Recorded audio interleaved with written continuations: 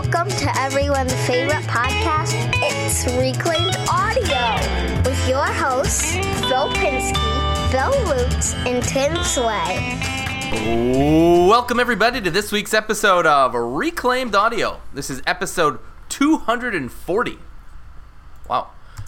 June 17th, 2020. This week's top Patreon supporters are Lakeside Woodcrafter, Stu Morrison, The Godfather, Jimmy DeResta,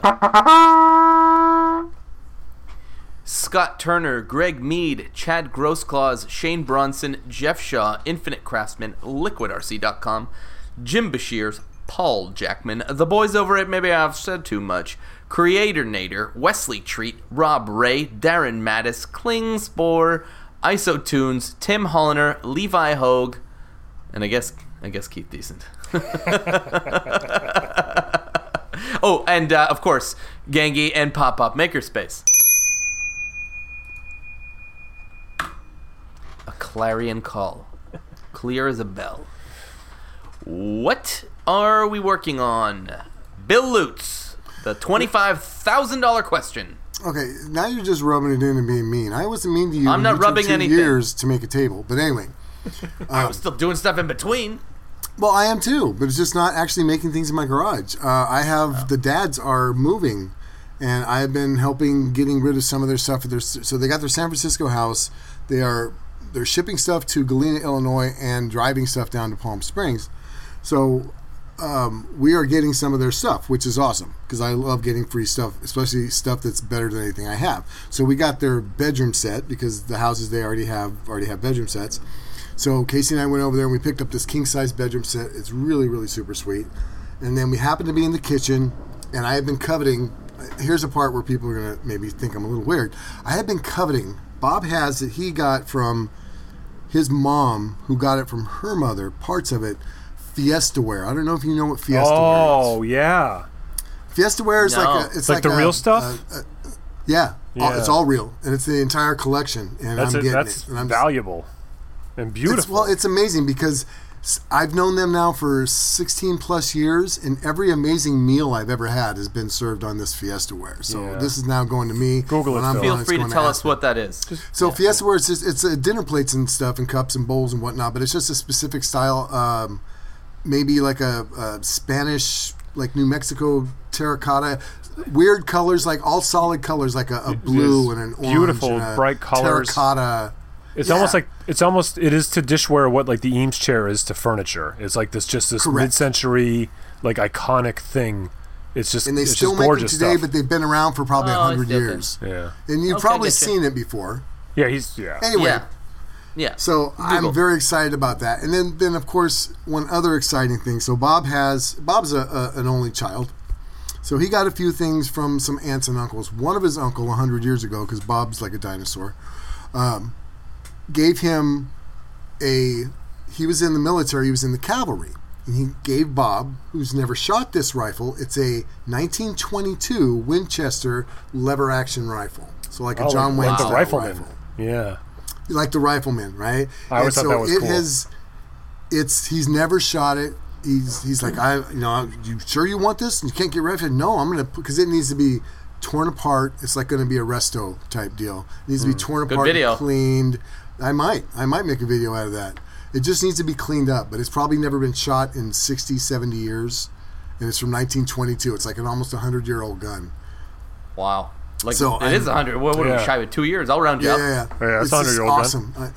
I'm just like, I'm so giddy with myself right now that to have this. First of all, it's absolute. So Aspen is getting Fiestaware and a rifle when I die, basically. But wow, she's just going to look around and go, oh, he's how a weird dude, my dad. How do I make he's out? a weird dude, my dad. Am I supposed to use these together? No. Pour me some cereal. So anyway, so Phil, what am I up to? That's what I'm up to. And then I'm really sore because we just moving a lot of big furniture and helping those guys out. I still have more stuff to do to help them, but so that's what I've been doing. So I've been busy. Just not been busy in my garage. But I love your idea. I will make a video of tearing apart this rifle and crazy. You're gonna get it. That's gonna go viral. 100-year-old gun restoration. Jeez. Yeah. Well, I know about electrolysis. You could do all kinds of stuff. Well, the very end of the barrel is a little bit rusty right at the end where the bullet comes out. So I'm thinking, okay, how do I hang this from something and then tie a little cup of salt and vinegar to get that rust off real quick? Because that's the only part of the gun that's got rusty. But although the bluing, the finish is all kind of worn off and patinaed beautifully, it's just, it's going to be so nice when I get that. You know, how do you inspect the inside of the barrel? Do you have like one of those cameras that go inside? You don't have to really inspect it. I'm just going to look through it and make sure it doesn't, and clean it. It needs a cleaning is what it needs more than anything. And so you can, at the very tip of it where the rust is, you need to get it off.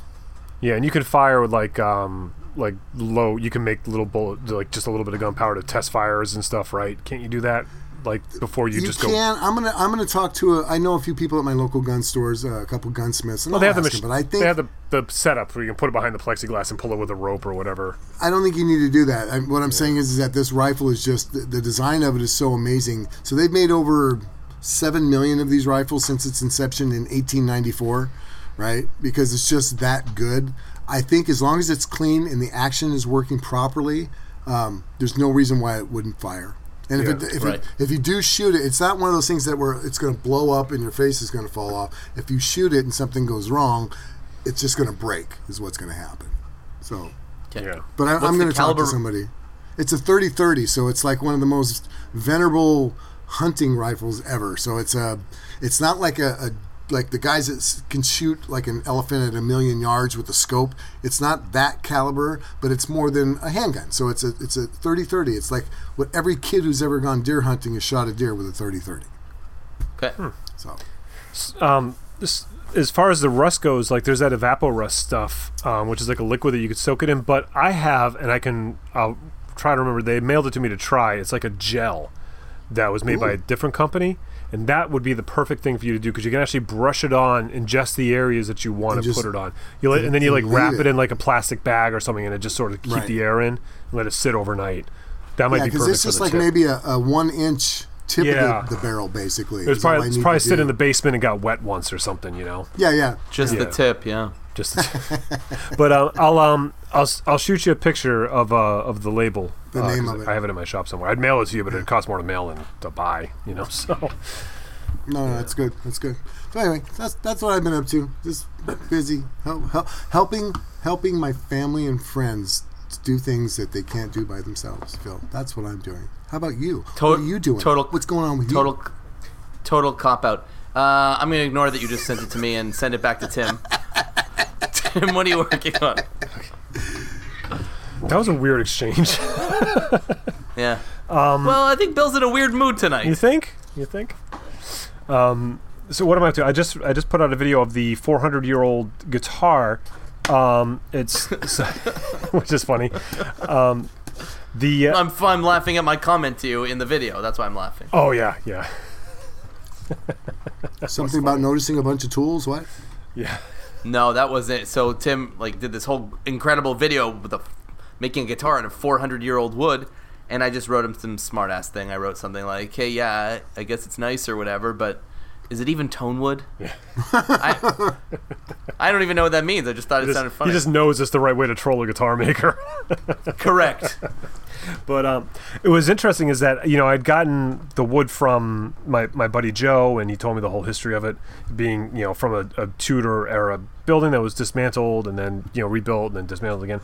So I asked him, I was like, well, I'd like to send the customer along this information, and I knew he had some documentation of it somewhere, so I asked him to send it to me.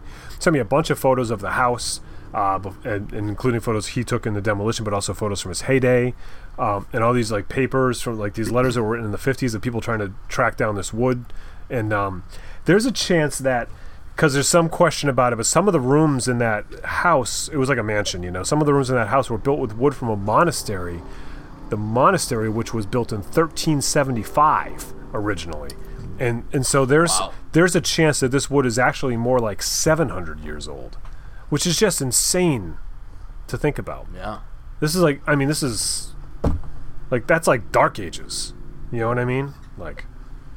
Yeah. Crazy. Yeah, I just get excited thinking about that stuff. I think you should get it carbon dated. I have more of it. I probably could. I don't know how much that costs or where I would go for that. Is Walmart? Is there a booth there? Yeah, no, Walmart. Walmart in Hartford has a radio carbon dating equipment there. I bet you there's somewhere that you could probably mail a little piece of that with a X amount of dollars. Yeah, for sure. It's like the film counter, the 1 hour film developing. Just go on. So I got a question about the guitar. Sure. I haven't watched the video yet, and I certainly will. Well, maybe you should watch the video before you start asking questions, young man. I noticed that you showed the picture of it. The pickups are sticking up way high. What's up with that? They're not way high. It looks like that normally where they be set into the body of the guitar, you've got them, because I know you can adjust them a little bit, but the what I saw online makes it look like they're like almost touching the strings. Yeah, they are. That's where you want them. In depth in the video. I mean, you want them to be pretty close to the strings, but not touch the strings. Obviously, that's just you get more volume and whatnot. So I know that the P90 pickups that my buddy Rob makes at Gemini, I personally don't like them to have cases around the edge. I like leaving them just sort of open. I like the simplicity of it. And so what that means is when it is up, it does look like, because you can kind of see behind the curtain, you can see the wires and the wraps in there. Right, that's what I'm saying. It just looks like they're up abnormally high. If it had a case on it, it wouldn't look that way. Okay, I got you. It would look normal, but no, that particular guitar, the neck is I mean, it's set in normal to maybe even a little bit lower than I normally would. So they're just kind of about where they always are. But yeah, it is just sort of a thing about that style of pickups without the case on it. You do see that. I like that personally, but No, I didn't say it looked bad. It just stuff? It looked different. Yeah. What's that? What's that diamond stuff that you used for that black material for the frets? Oh, okay. So that is excellent question. That is because it's very fat. Richlite. And it's basically a micarta type product, but it's fake ebony, right? But that particular company, there's a company in England that does something similar called Rocklite. I don't know which one came first, but Richlite has actually been making micarta type products for a long time, and they are interested in sustainability and eco-friendly materials and the epoxies and stuff they use. So it's actually a pretty eco-friendly material, and it's engineered so it's perfect. It doesn't swell and contract and stuff. And some people hate it because, well, they're like the Tonewood guys, like your comment, like they're like, oh, well, this is. But I've made a couple instruments with it now. I bought two pieces, one for this guitar and then one for my electric Pipa video, which will be coming soon. We're just she wanted to spend some time playing it and adjusting it and getting used to it before recording some audio with it. And then she just sent me a little 20-second clip of her playing it, and it's amazing. I'm so excited. But so I made hers out of the same material, and I love this stuff, and I've been writing to the company. I want to see if I can kind of strike some deal with them. Like, hey, listen, I will show your label in every video I make from now until Sunday if you just send me a bunch of these, and I'll just make it part of my. Because what I love, someone commented in the video too about it. They're like, oh, you lost me with the Richlite. You have all this beautiful old wood, then you put that new plastic garbage on there. And I was like, no, that's exactly the point. That's what makes it cooler. Is that it's that mix of this old ancient wood and this brand new state-of-the-art eco-friendly technology. To me, it doesn't get any better than that. They don't know about chauffoid. I wrote those two words in there. Oh, you wrote that? Oh, yeah. Okay. I didn't know you did that. Yeah. That's my thing. So what's the substrate used in Richlite? What is? I mean, micarta is epoxy and something. What's the something? It's paper of some sort, I believe. I don't remember. It's been a while since I read the site, but I think it's just it's like basic micarta. It's MDF. Okay. Yeah. right. But it's like really dense, and they make products for like engineered building materials and stuff in a similar fashion, and it's hard as a rock. It's pretty cool stuff. It stinks when you cut it, but it's just I don't know. I really like it. I think it's a nice fingerboard material, and I love that chauffoid, like you said. What else is going on? I'm making a sign. I was going to film it, and then I decided not to because I just kind of wanted to make it. I think it would have made a great video, but I decided not to. But I'll take pictures, of course, when it's done. I'm making a sign for my buddy who has a... I don't think he listens to this podcast. It's a surprise, but I'm sure he doesn't listen to this, so I'll tell you. It's he has an all-tape analog recording studio. He's had it out of his home for years, and he just recently... I've talked about him. Yeah, I've talked about him before. And he's renting a few thousand square feet in this town I used to live in. We both used to live there. And it's beautiful. Like it's Red Room Sound Studio. If you want to follow him on Instagram, just seeing all these pictures, and he looks like he walked out of the 70s. He always looked like he walked out of the 70s. And every once in a while, it's cool, and then it's not, and then it's cool again in his life. Right. It's funny because he's just like this. This is just who Mike is. We've been friends since I met him when we were 12 years old. So we've been friends for 35 years. We've played in bands together. We've, done all sorts of stuff together, and I'm super excited for him on this venture because it's always been this progression of his of building this collection of analog equipment and vintage equipment. He's got this amazing setup. It's like seriously like walking into 1978. You expect to see Michael McDonald in the sound booth when you walk in, this place, and it's just incredible, And I'm so proud and excited about it. So I've been talking with his wife about making a sign for him to put in there. And I've been working on that, and it's coming out pretty cool. It's 8 feet long by 30 inches high, and so that's the backboard that it's on. It's going to be a French cleat, and I painted that to match his wall, so it blends into this signature red colors, painted everything. And then I cut out his Red Room Sound Studio out of a hollow-core door, and I've got some of it floating on it. Out of I put risers under it, like the big ones, and then I've got the smaller Ward Sound Studio. I did like a sound wave shape, and I created this whole logo, and I did that all flat on it. Then I put 2 reel-to-reel tape player reels. I spray painted them gold, and I put one on either side. And then the 2 O's in the word room are big film reels because they're bigger. They're 15 inch in diameter. So I just got these 2 plastic film reels. I spray painted those gold, and I got these 2 very slow turning motors from China. It took me a month to get, and so I'm rigging something up to make them so they just slowly spin when you flip a switch. They'll just spin, so the O's will be spinning. So they got to be small little motors, I would imagine. Yeah, they're just these little tiny. They're $2. I got them right out of China on eBay. They're these 2 little motors, about $2 each, and they turn. As you were describing it, what came to mind was, and you've seen them, Phil's maybe seen them.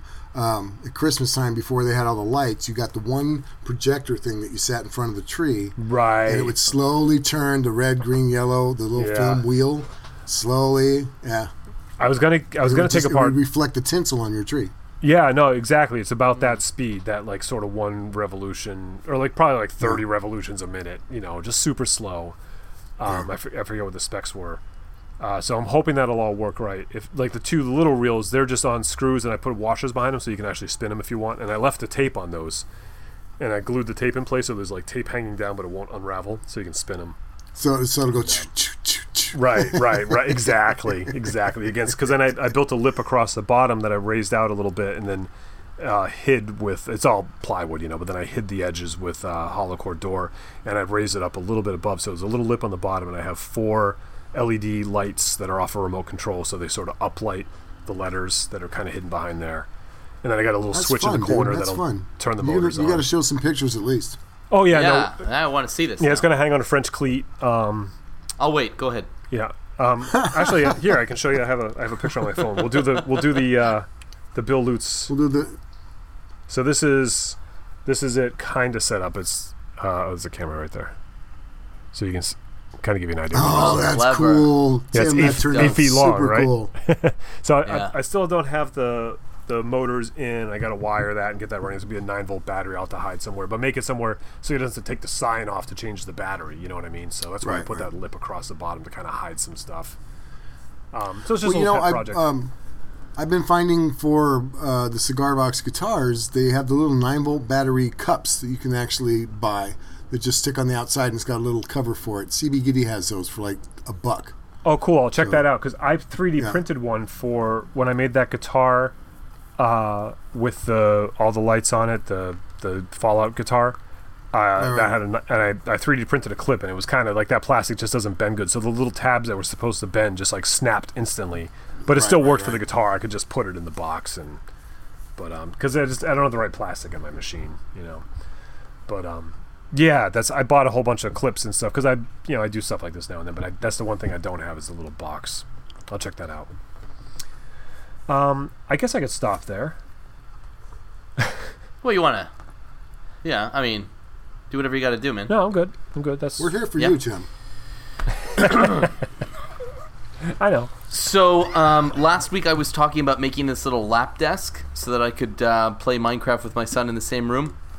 And I talked about this table leaf that I found that was veneered on top with oak and underneath was maple.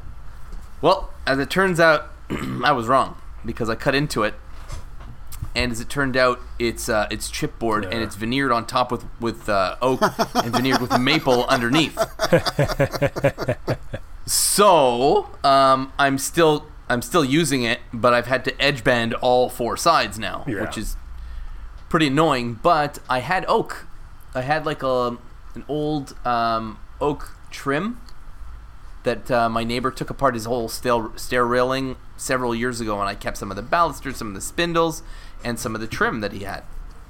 So the edge where I will be sort of putting my hands for the keyboard, that's a thicker, bigger piece of oak, and then the rest is like old school reclaimed oak that I have that has cool nail holes in it and stuff. And then I have it all glued up now. I just haven't done the trim thing because I've got to make it all flush, and then I'll sand the whole thing down and stain it. I've got some black gel stain that I want to use for the whole thing. And at the same time, I was as I was waiting for the glue to dry, I decided to make the legs the most complicated way I could think of. Because I'm looking at I wanted to make them like 1.25 by 1.25, just sort of O's, not O's, but I mean, you know what I mean, like just squares. Just say squares for two sides, the thing would be super rigid, right? And I don't have anything that thick. So it's all glue up. So what I decided to do was like to do fake half laps. So I've got like 3/4 inch stock, and I cut it into whatever 1.5 or I guess 1.25 strips, and then I'm doing them as overlapping, and then I'll nail them in place. Anyways, I was scrounging to find enough material to get this done. It's still sitting on the workbench, but I'll finish it up maybe this week. So that was pretty cool. I put up a new light fixture in the backyard. Actually, we did this whole thing where, listen, we're not going anywhere all summer, right? So we're turning our backyard into some kind of vacation destination. So I think I talked last week about the fire table that we got. So that's been pretty cool. But then we bought so everything's on sale, right, at Canadian Tire all summer long. So we got like this little couch set, but it's basically aluminum with thin cushions that you can bring into the house if it starts to rain. So I made we got a love seat and 2 chairs, a couple of end tables. This whole little thing surrounds the fire table, and we used it last night for the first time, and it was real cool. We ordered these string lights, like these it's basically just copper strand, and every 5 or 6 inches there's a tiny little embedded in epoxy LED, so the whole thing's weatherproof. And so I wrapped that around my banister the whole way around the deck, so that's plugged in. Like I said, I replaced the light fixture in the back because it was like this original to the house 1982 single bulb encased in this glass cube that actually dimmed the light, to now like this modern dusk to dawn fixture that's LED and 2 heads and you can point it. And I replaced about 7 or 8 irrigation heads in the sprinkler system. That system also is original to the house. It's actually, if you've ever seen the movie War Games, like whenever I open up the panel to make adjustments to my sprinklers, that's what it's like, this old school like LED interface, right, with these like awful membrane buttons, but the display is like an alarm clock from like 1978. It's hysterical. War Games, so like Shall We Play a Game? That War Game? That's right. Yeah. With Matthew Broderick. Yeah, exactly. So every time we go down there, my wife's like, well, why don't you just splurge and get like one of these cool new Wi-Fi things? Like you could just mess with the irrigation on your phone and all that stuff. I was like, are you kidding me? Do you know how cool this is? Yeah. Yes, I have to run downstairs to the furnace room every time I want to run a test on the sprinklers. But like, you can't get this. This is cool. So I'm keeping that, obviously. But see, I had to I put on my Carolinas, put on my mud gloves, which are gardening gloves, but because the irrigation's running, everything around it is mud. I used my wheelbarrow and my shovels and all this stuff. It was, I love it.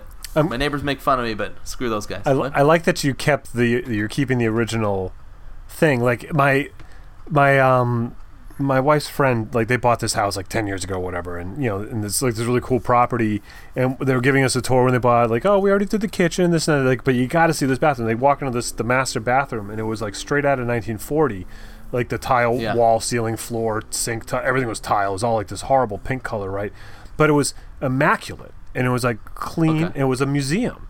And she was like, yeah, we're going to knock this all out and modernize it. I was like, no. I was like, don't. I was like, don't you realize how cool this is? Like this will be gone forever, Like, if you got it and it works, like, keep it. But, of course, they didn't, But it's like, I think that only works if it's cool and tasteful, right? So, like, my master bathroom, like our ensuite, it looks like Studio 54. It's all black tile and, like, brass highlights, and, like, all the fixtures are golden brass. And, like, the knobs are whatever, like plastic crystal. There's a difference between yellow retro and dated, right? Yeah, no, this is awful. But the problem with the dated becomes retro. You just got to get through the dated era. Some stuff doesn't come back. Some stuff is just a mistake. It's like it was a phase. Yeah. Like Oscar the Grouch green 2-inch shag carpet. There's no reason for that ever. Yeah. Now, a rug, that's fun that you lay down on. That's that big old thick shag. But when you walk into a house and it's got that shag from it's just gross. 70s, even if it's clean, it's so matted down. It's like, how many generations of ooh is in there?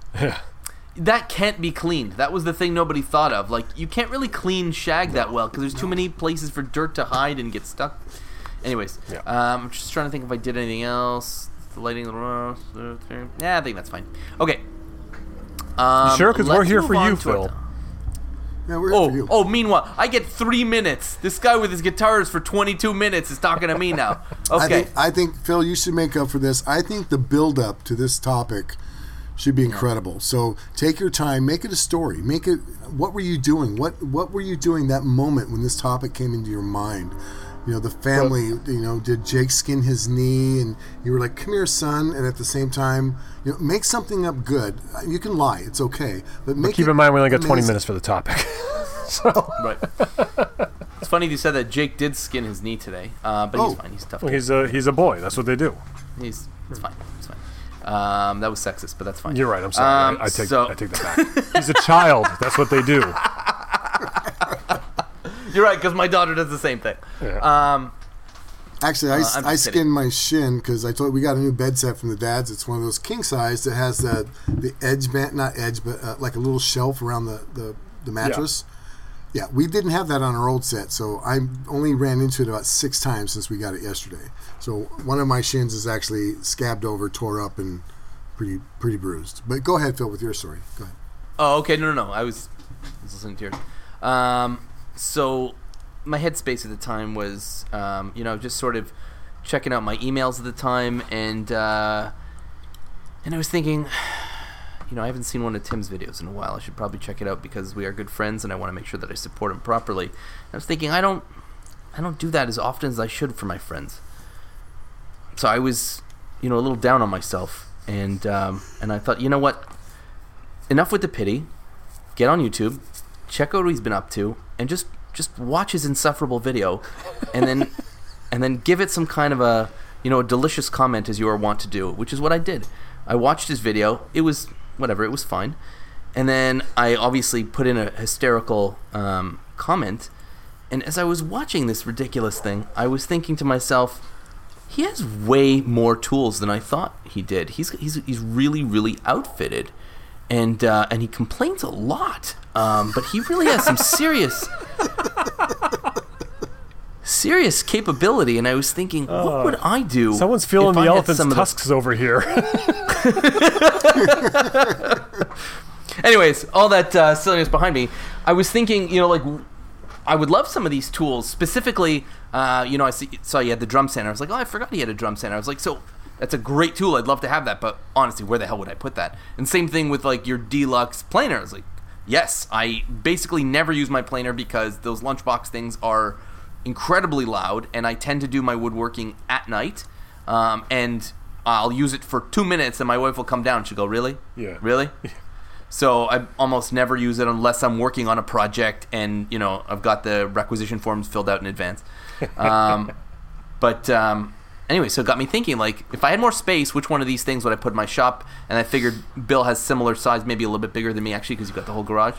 But also, we find a way to fill these things up. So what would I add if I had more space? And I was thinking, God, Tim's got like 11 or 12,000 square feet. What would he'd have to do the opposite? Like, if he had to move into something that I had, like, what are the things that he'd have to get rid of? Anyway, so I was thinking more or less, and that was the topic. So I texted the boys here, and I was like, what do you think? What do you think? What do you think? And they were like, yeah, okay. Yeah.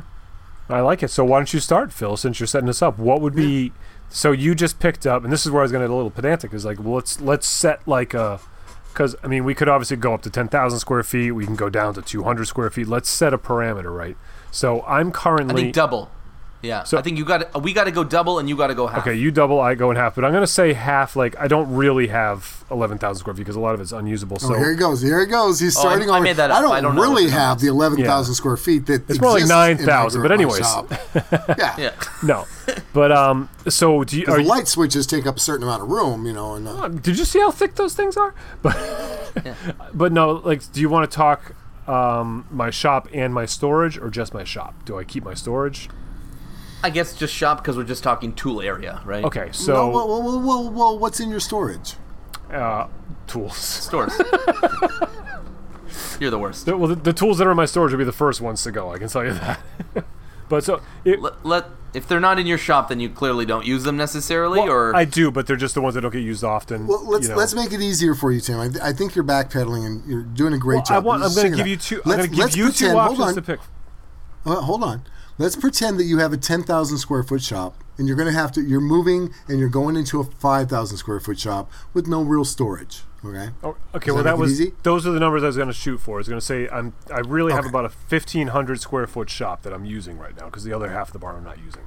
So we could go from 1,500 to 750, or we could go. My workshop itself is about 700 square feet, so we could go 700 to 350. Your choice.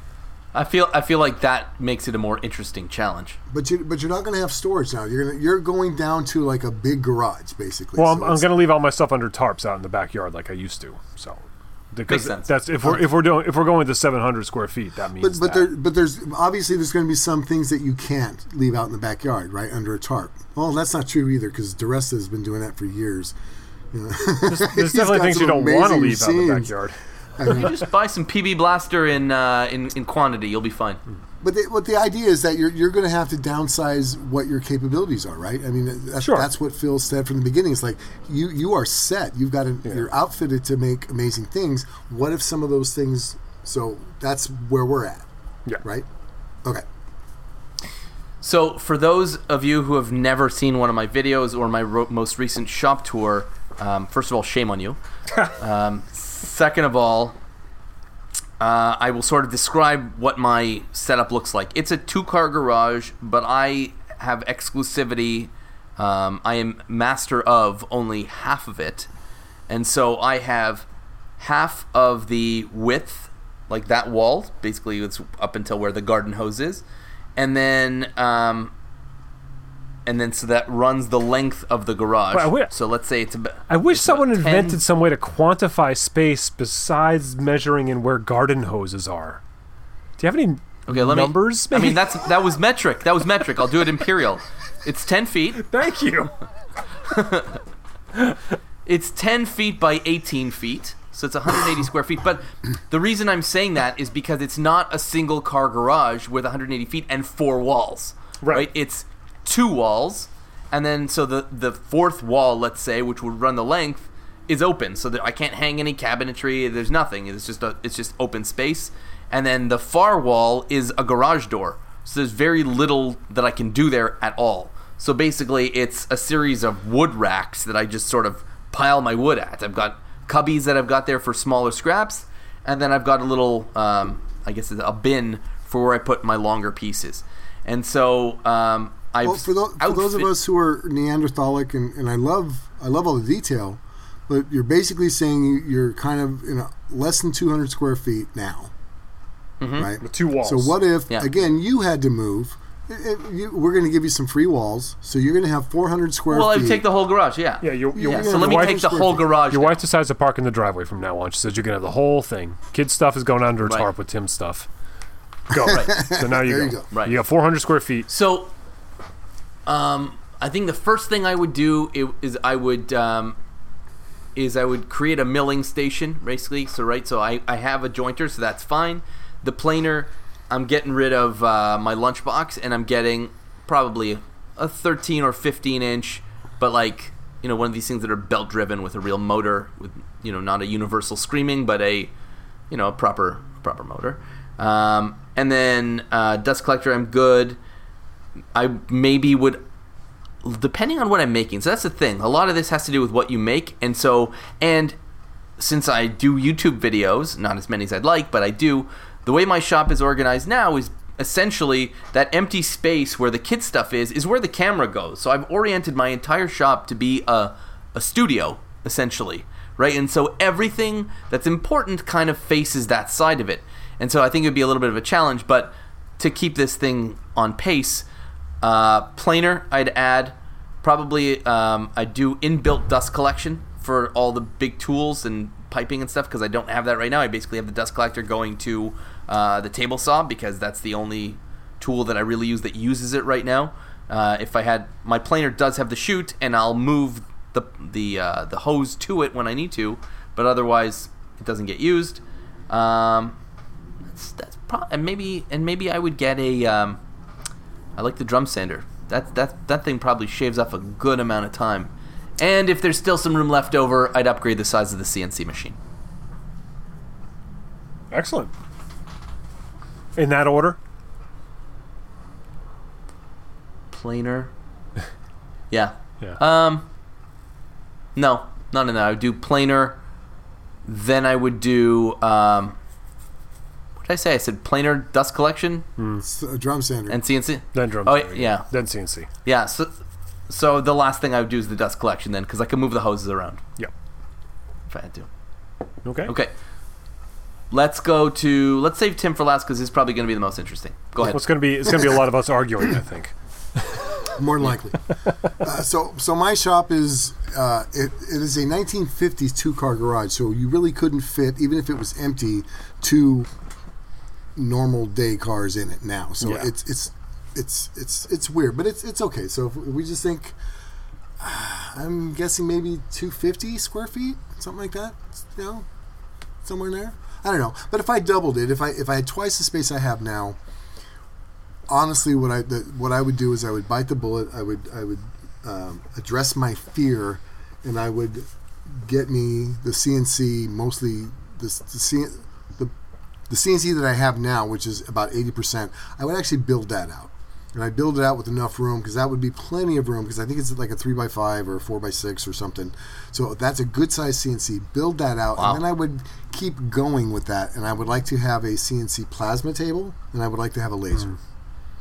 Right? So the other half of my shop would be dedicated to me learning how to make computers Cut listen stuff. to me and what I want Yeah. them to do, basically. Interesting. So I think that would be fun. I don't really need anything else on what I have now as far as woodworking or cutting metal up. I have basically everything I would want. I don't care about dust collection so much. I don't care about a drum sander. If I had those things, that would be awesome. But if I'm doubling the space that I have, then I would absolutely put in those things to make me not have an excuse not to learn how to do them. What about the layout of the shop? How would that change? Not much differently. I would obviously I'd have. I think. Well, first of all, I would clear out more of the garbage that's in here, because I can still make more room now, because I'm imagining 3 good size tables, like CNC tables, in a row. I'm thinking of like an air hockey table size.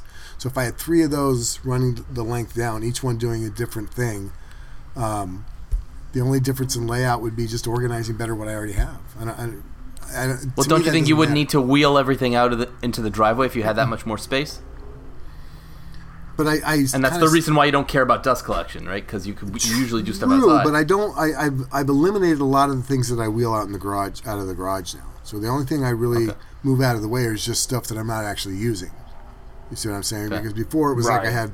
The only thing I have now that wheels out there is I have one cart that has my sanders on it, my little spindle sander and a grinder.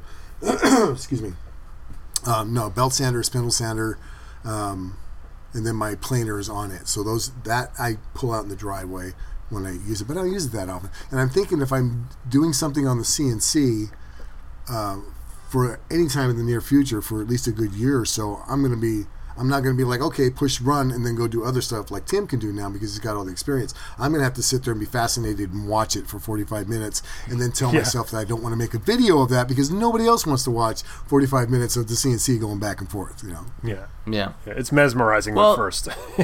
Right. Take a look at how Wesley Treat does CNC videos, right? Because he does them in a way that they become you're not watching it for 45 minutes. You're watching it for like 20 seconds, and then he shows you I mean, that's how you film what. everything. I mean, that's how you film everything. What I'm saying is like as far as how the flow, the workflow and everything, to me, it wouldn't matter at this point. I'm just trying to make a space, basically an area in the garage, to learn how to use these machines. That's going to take up all of my time for the foreseeable future. Right. I was just thinking, though, no dust collection on a 4x6 foot CNC machine? You imagine what that's going to be like? Now that you just said that, you're right. So I'm thinking of just dust collection now. I have my shop vac. When I use my table saw, I stick it underneath that, and I blow it out with the thing. You're right. I would have to have some kind of dust, I would assume. For sure. Okay. Yeah. It's kind of a nightmare. Sometimes when I do videos for like Vectric and Avid and stuff. And by the way, Corey listened to our CNC thing, and he said for me to give you his number if you want to talk about the CNC stuff that you have to see if he can help you out. Putting that together.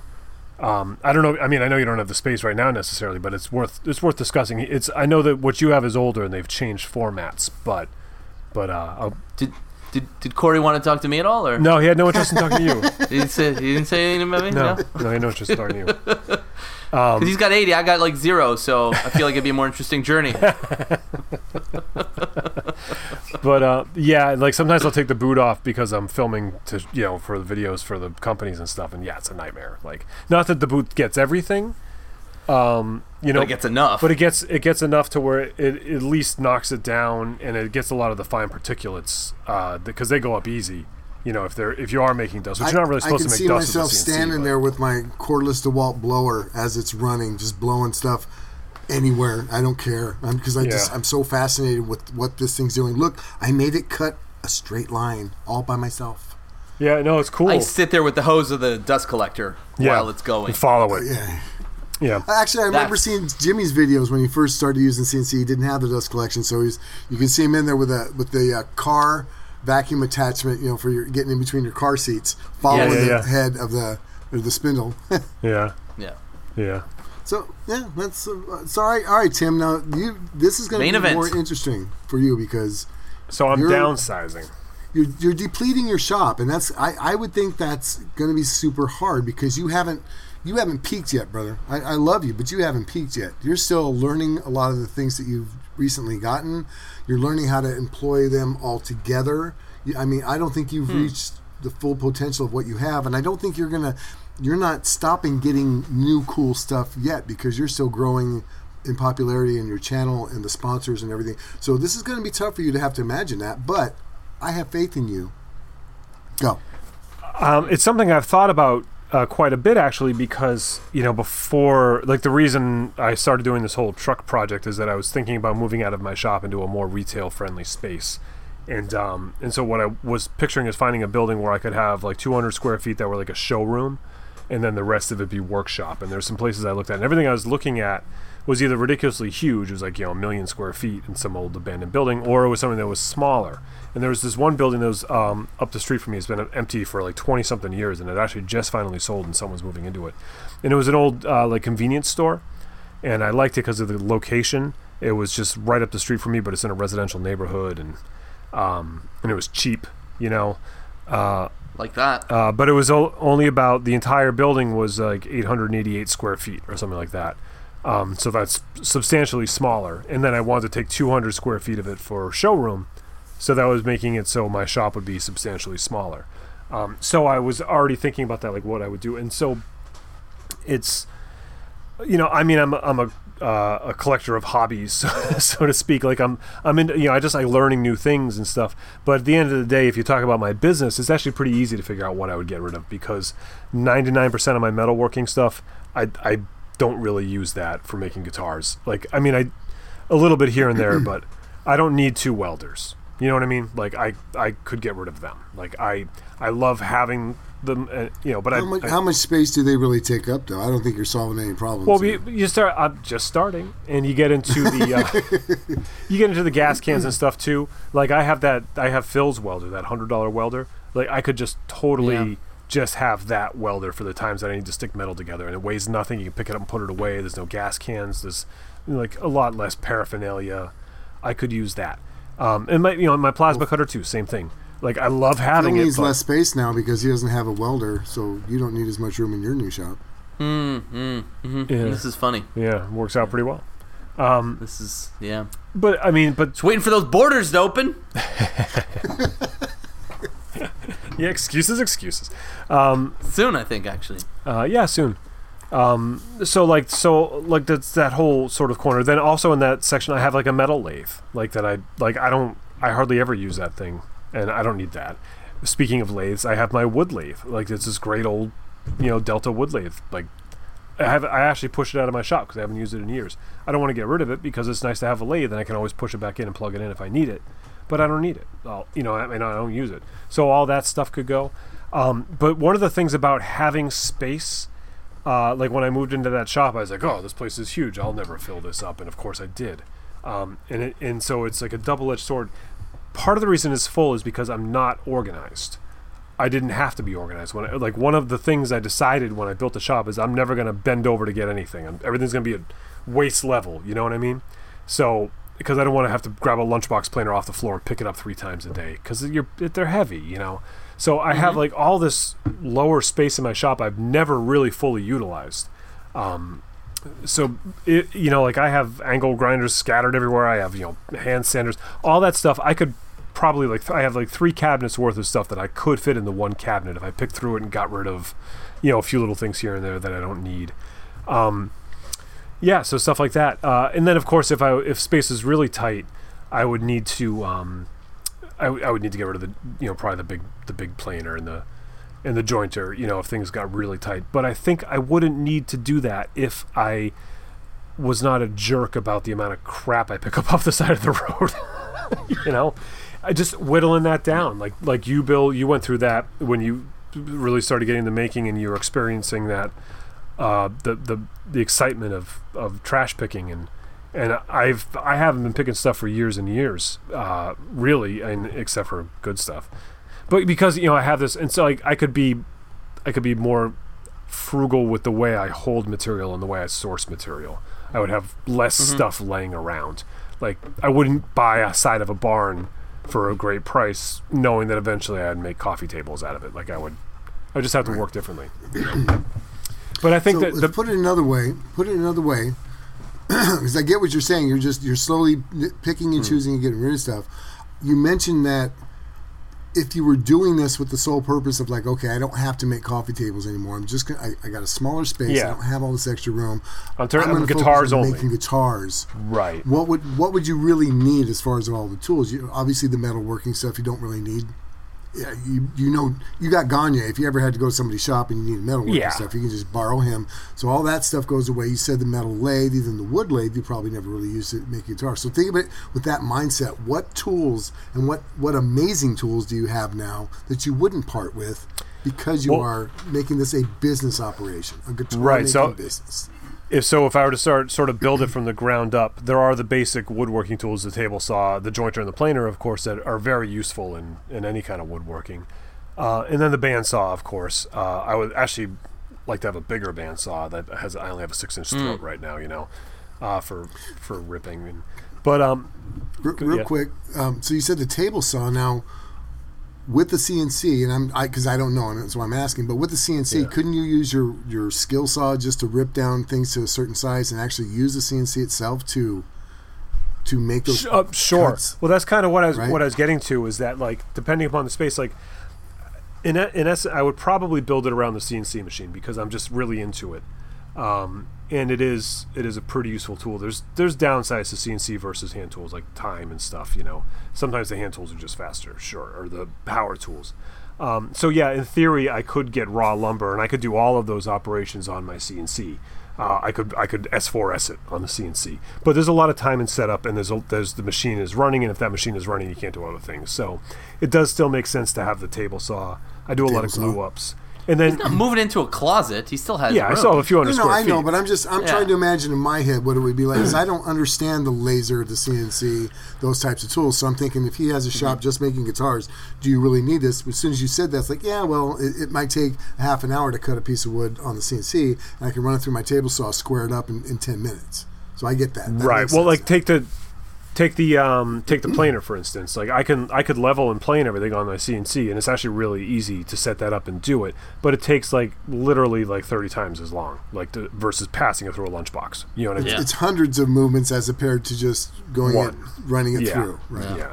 So it doesn't. But like, what I just have a crazy question, because we're talking right now about Tim essentially hyper specializing in just guitar making, and like you got into guitar making, like obviously you've made them before, but like at this level for maybe a year.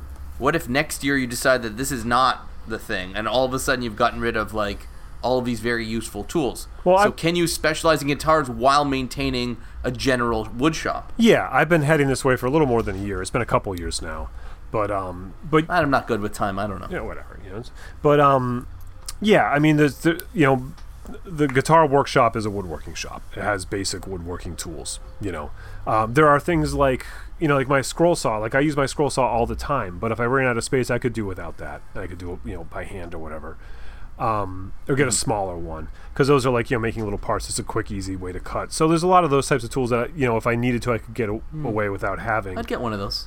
Scroll saws are great. They're handy. I had one. I got rid of it because of the space. It's right, funny. exactly. And it's something I actually have my scroll saw like in the sort of main working area, because I do just run over and cut stuff on it real quick. But and then my laser would be something I'd really want to make room for, because it's such a great way to prototype and cut things quickly. I freaking love that thing. I'm just into that tech Plus, right now. just the branding and the customizing of putting Tim Sway or New Perspective Music on the guitar itself with the lasers.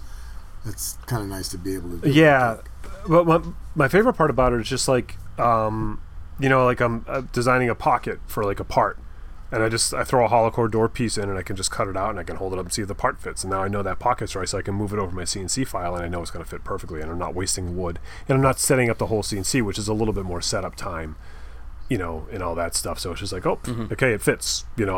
Almost everything I make now, I cut out of a hollow core door on the laser first. Just to feel it and look at it in real size and stuff. I like that. That's cool. Yeah, it's really handy. So yeah, that's what I would do is I'd basically strip away a lot of the fabrication and the metalworking stuff that I don't use as much, and just really focus it on a CNC centered shop with basic woodworking tools. And better organization, and not being a jerk like I have been, just throwing stuff everywhere. It's bad in there right now. Yeah. So now, how much can Phil and I split with everything you get rid of? Is it going to be by lottery, or who pays for shipping? Or Yeah. I think it's going to be a good question. I think it's going to be a death match, like a celebrity death match type thing. Boxing. Okay. Yeah. Okay, that's fair. Yeah. That's fair. Bill, you could have the stuff. Fun Okay. stuff. Fun stuff. Neat we're perspectives. We're starting to run late, and we have a few more segments to get to, including our segment that we've announced in the past.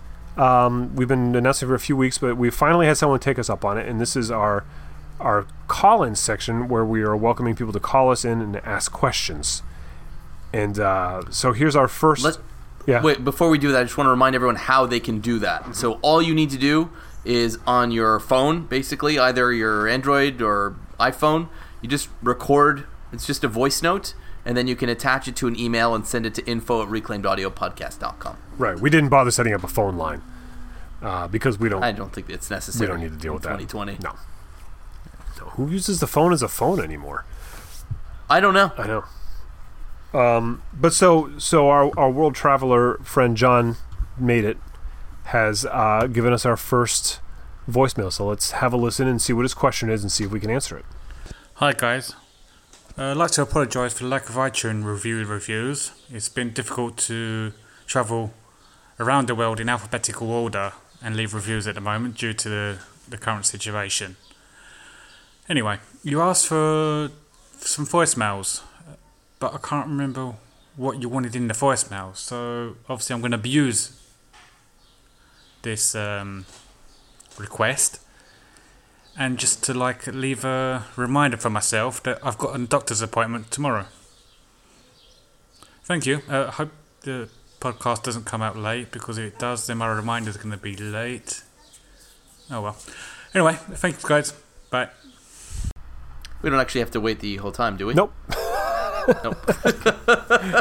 We're editing that in post. So okay, so now Movie magic. That's right. Okay. Was that Wayne's World? Yes. Yeah. So thanks, John. Anyways, I hope that reminder was helpful to you. Yeah, John, you have a doctor's appointment. Done. Yeah. Well, Okay. I hope people learn from this.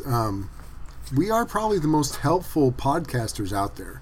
There's reasons why we ask you to support us on Patreon. It's because of things like this. You can't get this kind of service anywhere else in the world. And I'm really not trying to brag. I'm just saying, seriously, folks, we want to be here for you. Be here for us. That's all. It's just... Help me, help you, Yeah. help me. Right. Yeah. How can I help you help me more? Yeah, I'm trying to be helpful here. Okay, well, thank you, John. And anybody else who has any questions John. or just doesn't know how to set their alarm on their phone, just give us a call. Yeah, makes sense. iTunes review. We have one. We have several. Yeah, let's just do we? one this week, maybe, because Because they've been Alright. kind of scarce lately. We better spread these out. We might not get another one for a while. and we're running long. Yeah. We got the Backcountry Booter here, and the title is Rainbow Guppies and Hollow Core Doors. What? And the review goes as follows. This podcast is chock full of great information and motivates me to get back into the garage to make something. Wow. That's the whole thing. It was actually just really nice. I don't know. I was waiting for a punchline Nope. that was not there. You know It was just complimentary. None of these are long and written in foreign languages. We could actually probably do them all. I didn't realize that they were. I didn't see that there was another one. That's the only new one I see. No, No, there's we two have more. 2 more. Yeah. You have to hit refresh. Oh. Control V. Control V. Control V. I don't see. Is it one of them Wigwag Workshop? Yeah. Yep. So that's Wigwag Workshop Okay. wrote Look at Things Different with 5 stars. Awesome podcast. Thanks to these 3 cats, I look at that pile of, quote, trash at the curb and think, is there anything in that pile I can make something useful with? Love the interaction between the hosts. They are always good for a laugh as well. Has sparks ideas and to get out into the workshop and make something. Be well, guys. Thank you very much, Wigwag Workshop. You're a long-time viewer of my stuff, I know, and supporter of our podcast. Or Thank you, listener of sir. our podcast, yeah. So Yeah, appreciate that. Thank you. All right, and then the final one is the title is Best Maker Podcast, which nobody can argue with that. Hands, by the obviously. Northwest, the Northwest creator. So the Best Maker Podcast, hands down. I listened to most of them, and none are as entertaining as this one. Chemistry between these 3 is awesome. Probably why they have been doing this so long. Keep it up, boys. Thank you for the weekly entertainment. See, again, you're welcome, everybody, and thank you, everybody. It's all one big everybody. Thank you. These are actually all nice, too. this time. Yeah, I don't get it. What's going on? What's the because gimmick? John had to do a phone call. That's why he didn't have time to write a review. That's what happened. Oh. Okay. All right. Do you want to power through the tip, or what do you want to do there? I have a quick tip. I was actually thinking it could be Okay. a topic, too, and so I'll give it as a tip and see if you think we should make it a topic, or actually maybe listeners could let us know if they think it would be a topic. But my wife, in the COVID era, being in the home a lot, has been going nuts doing spring cleaning. It's also that time of year, and trying to just get rid of things. But we, of course, don't like to throw things away. And, Goodwill is always an option. But so what she's been doing is using Facebook Marketplace and FreeCycle, freecycle.org, to just give stuff away. And she's been very successful with it and enjoying it. And also picking up a few things that way here and there because she's just into these things. And so there's this, as reclaimers, like we talk about how we pick stuff up and just because someone else threw it away and you pick it up, maybe someone else will take it from you if you never find a use for it. You go to throw it away. Maybe try giving it away first again. You know what I mean? And just stuff you already have as well. Don't be afraid if because none of us want to be wasteful. Leave a book type thing. Right, none of us want to be wasteful, and that's why we save stuff. And I hate throwing things away, but I also hate it when my shop looks like it does now, and I hate it when the walls are closing in on me with garbage and clutter. And so there might be other people that could really use that. And so what my wife does is she most of the time she puts it in a paper bag with their name on it or whatever, or just out in the driveway. We just put it on the driveway. They just come pick it up. We never have to even worry about sharing COVID germs or whatever. And then just.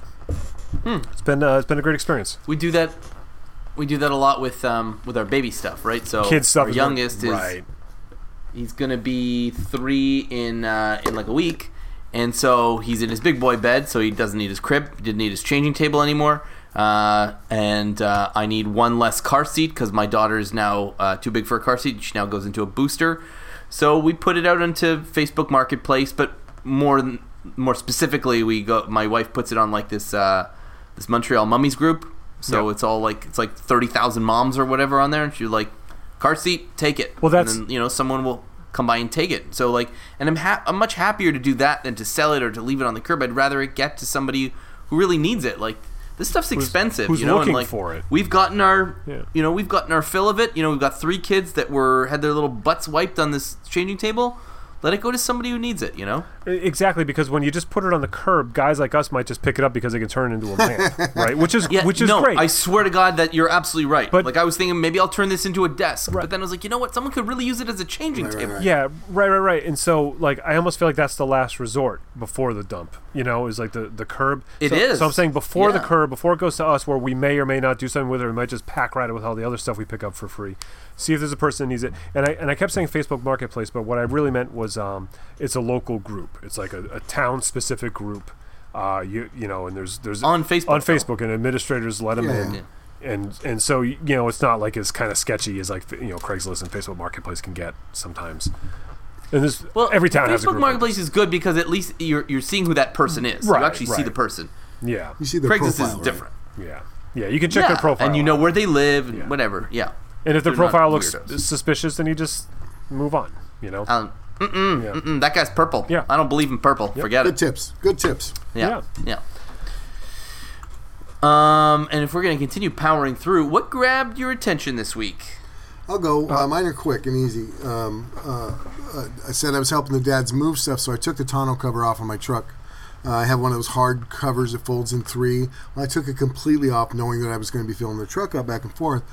I haven't put it back on yet, and I've noticed driving around, went to a trip today, we went grocery shopping on the freeway. Oh my goodness, the wind resistance to the back of an open bed truck is insane. So my recommendation is get some kind of a cover. If you don't, most of us don't use our trucks every single day. So the cover, I left it on there, and the gas mileage is better, the wind resistance is better, everything about it is better, and you have a gigantic trunk that you can lock things in. Or at least my tailgate does have a lock on it. So, I mean, it's just, it blows. I will never again go without a cover on the back of my truck. It's just so, that's what caught my attention. Oh, you got a tonneau? I've had it for a while, but I took it off to do something. Hadn't put it back on yet, and I've been driving around the day, and it was a little bit windy, and it's blowing my truck everywhere, and I got a 250, right? Yeah. That's a parachute. That difference, I forgot what it was like to have that tonneau cover on there because I put it on. Before I got the tonneau cover, all my truck, I've never had a truck that had a tonneau cover on it. So I was like, no big deal. You don't realize it. Boy, I did today. I was driving around and go, holy smokes, the wind hitting the back of that truck, the gas mileage. I watched that truck gas needle move going about 40 miles, going 40 miles one way and back. And I was like, oh my goodness, I don't use up that kind of gas. It's that tonneau cover. Yep. Trust me. Yeah. Makes a big difference. 100%. And then the other thing Crazy. that caught my attention is, I love bubbly water. LaCroix is okay. Now I'm onto this brand called Waterloo. I might have mentioned them before, but Waterloo bubbly is so good. Watermelon, black cherry, cherry, lemon, lime, all the normal stuff, and blueberry, which is amazing. But when you crack this thing, there's still no sugar, salt, carb, none of the bad stuff in it. And this is just a great brand. So for all the guys out there that are getting into this bubbly water, check out Waterloo. Okay. And we'll expect to be seeing our percentage of that check. Yeah, honestly. Yeah, I wish. Pretty shilly. I have three things actually, because the one I thought Bill was going to say, but like I was saying about, I'm trying to learn more about the elephant. So one is Dave Chappelle's special that he put up on it's on the Netflix as a joke channel on YouTube. Dave Chappelle's quote comedy special, which is not funny, but it's absolutely worth watching. The other is just Google Dave Chappelle 846. That's all. Yeah, just Google Dave Chappelle; it'll come right to the top. It's gone nuts. Right. But the other one is Emmanuel Acho. He's a football player, and he has he started a thing on YouTube. It's called Awkward Conversations with a Black Man. And he's only got 2 videos out so far, and one of them is just him sort of answering questions that people have asked him over the years. And the other one is him with, what's his name? All right. Matthew McConaughey. Him and Matthew McConaughey having like a 15-minute conversation where Matthew asks him just questions about being a black man in America today. And they just have this just sort of, frank and crazy. And it's not super What's awkward. the name? It's called Awkward Conversations with a Black Man. And so he has started that on YouTube. And then the other thing I watched was a documentary on Netflix called The 13th, about the 13th Amendment, which was super interesting and eye-opening about just the end of slavery and the sort of just hearing the perspective of people. And it's, they have everybody from Newt Gingrich in here, like to all sorts of prominent African American and black figures. They talk to a lot of people about a lot of different angles.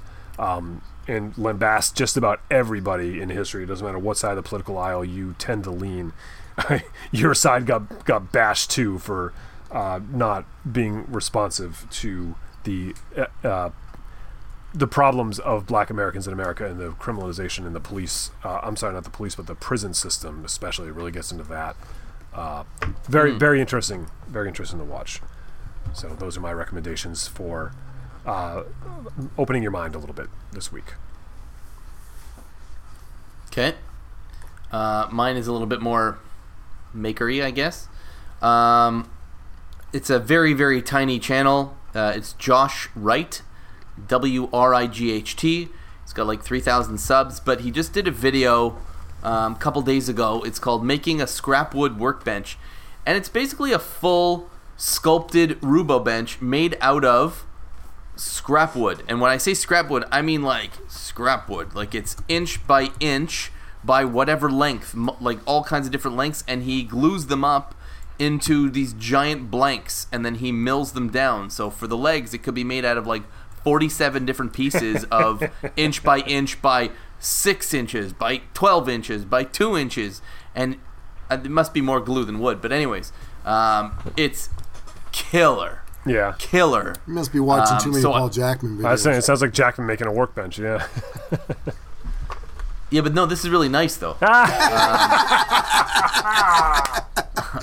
Phil wins the internet for the day. Okay.